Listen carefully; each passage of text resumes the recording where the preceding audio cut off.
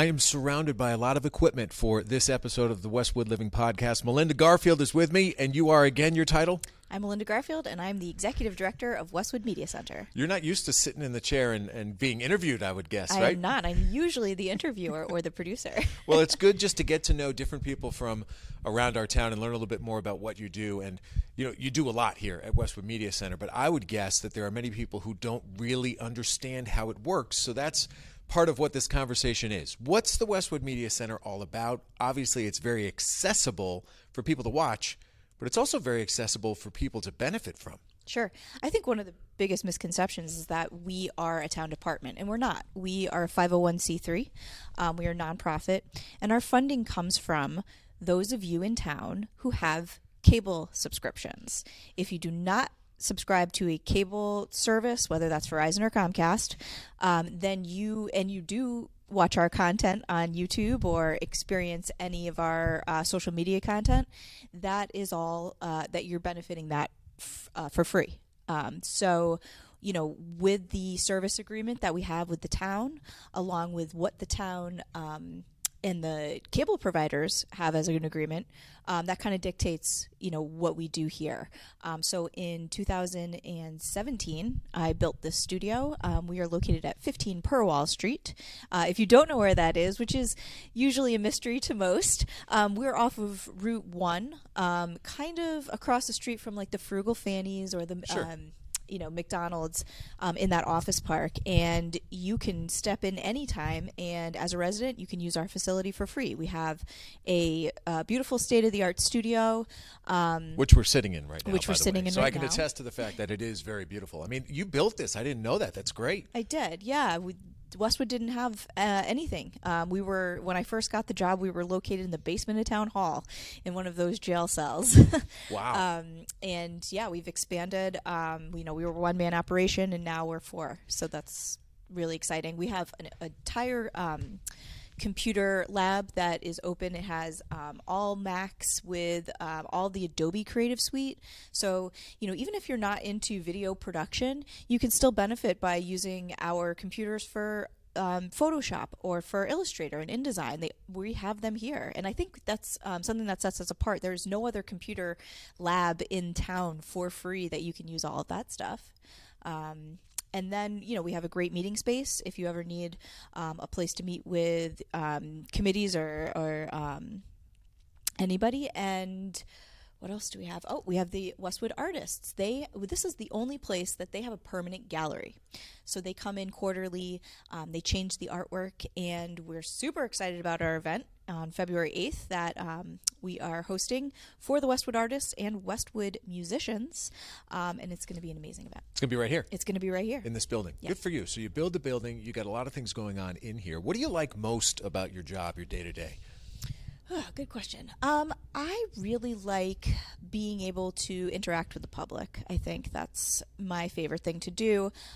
Just going to all the different municipal buildings, finding out how we could better serve each department, creating videos that are useful for residents, and trying to figure out how to make maybe some dry information a little bit more interesting, visually interesting.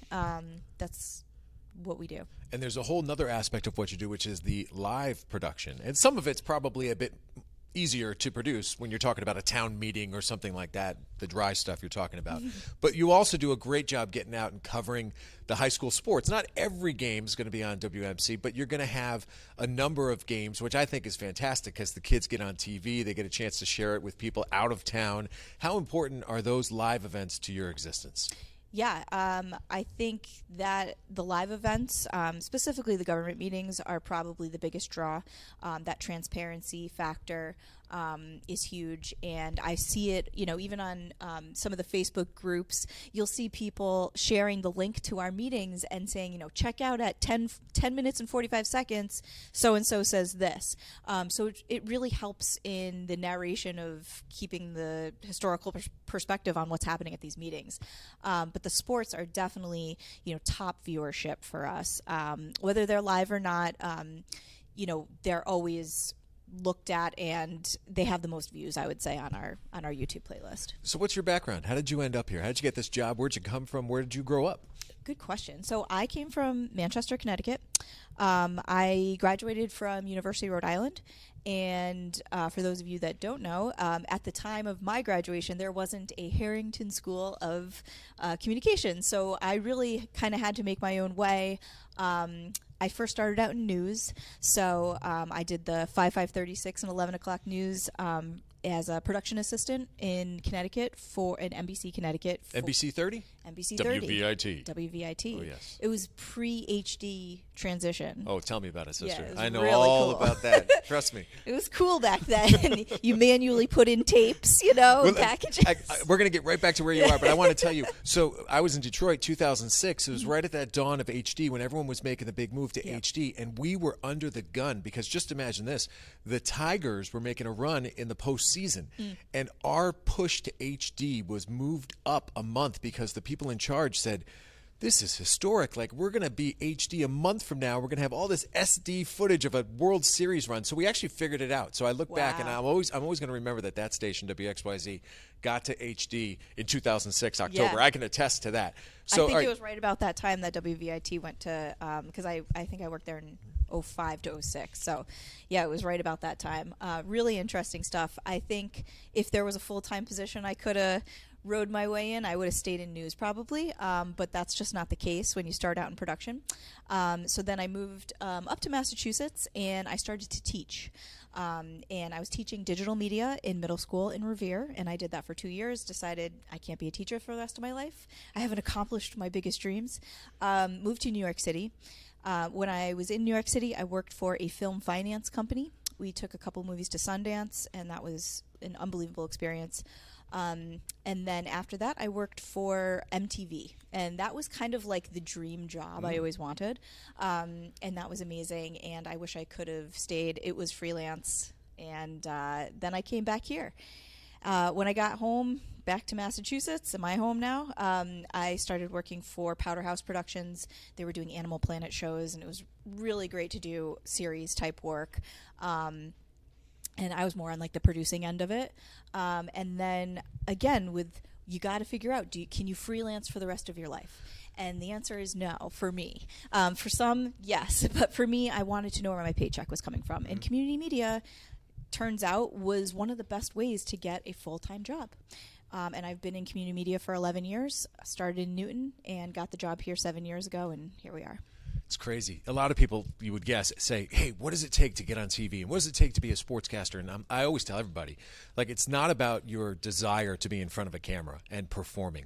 You have to, and I'm sure you know this as a person who's been behind the scenes as a producer, you've got to love the process. I mean, you've got to love, as crazy as it sounds, being in that edit bay and figuring out like the little minute details of how to put a story together. So in your mind, based on your experience, what is a successful story? What's a good way to tell a story, and how do you bring that to your job now? That's a good question. And I always feel that the art of storytelling isn't always the main focus when we are doing our work. I think it's more of I guess the storytelling is the content itself, but it's for us, it's taking that kind of the content that doesn't roll off the tongue. Some of the more complex concepts within the municipality of rules and regulations. For instance, we're working on a project right now that's going to explain how the cost of living affects the negotiations, the bargaining agreements, the collective bargaining. And as a citizen, you're like, well, wait, why do I have to know that? Well, it's because the budget is very much based on this stuff. And how can you and there's a lot of stuff now on social with the influx of social media, and everybody can weigh in on things. It helps to better understand some of these concepts that people are throwing out there. Well, why can't we just pay the teachers more? Why can't we just add 5 more firefighters? But there's budgetary restrictions, and we have to understand that as citizens who vote in town meeting. So how can somebody who owns a business in Westwood, we'll start there, then we'll go to personally, how can someone who owns a business in Westwood benefit from what you offer? Well, we have been doing business spotlights. Recently, we are wrapping up one from BB's Bakery, but we have been doing them just as like a welcome to the community and, why did you come here type of PSA. But for businesses that are actually looking for paid production content, we do that too. We need to make alternative revenue. As you know, cable subscribers are going down. And with that is our budget. So we are constantly coming up with ways for grants, production services, facility rental. If you have, if you don't need us to do the production, but you need a space, you can rent this out. How much? Depends. That's right. No, that makes sense. That's very cool. And then personally, same thing. I mean, broadly, you said there's a lot of options, but we focused on businesses. Yeah. What's a good example of somebody who personally may want to do something? Well, I think, what we've experienced so far has been student-based. We have done and have held numerous internships for students who are in middle school, high school, and college. College is the best, clearly, because you're working for a goal. You're usually getting credit, but certainly we love to cultivate that early onset of, I think I really like doing this stuff. And, coming in, creating projects for us, creating your own projects. So if you are a person who has an idea, come and we can help you figure out how to make that idea to come to fruition. And obviously viewership. Just watch. Right. It's a great resource, and it's one that I think many people who live in our town may not know too much about. So if you're able to shine a light on it, like I'm trying to do here, hopefully that could be helpful to you. And how can people reach out to you and find out how to take the next step? Sure. So our website is westwoodmediacenter.tv, as in television, and you can contact us through the website. And certainly we're here to help in any way we can.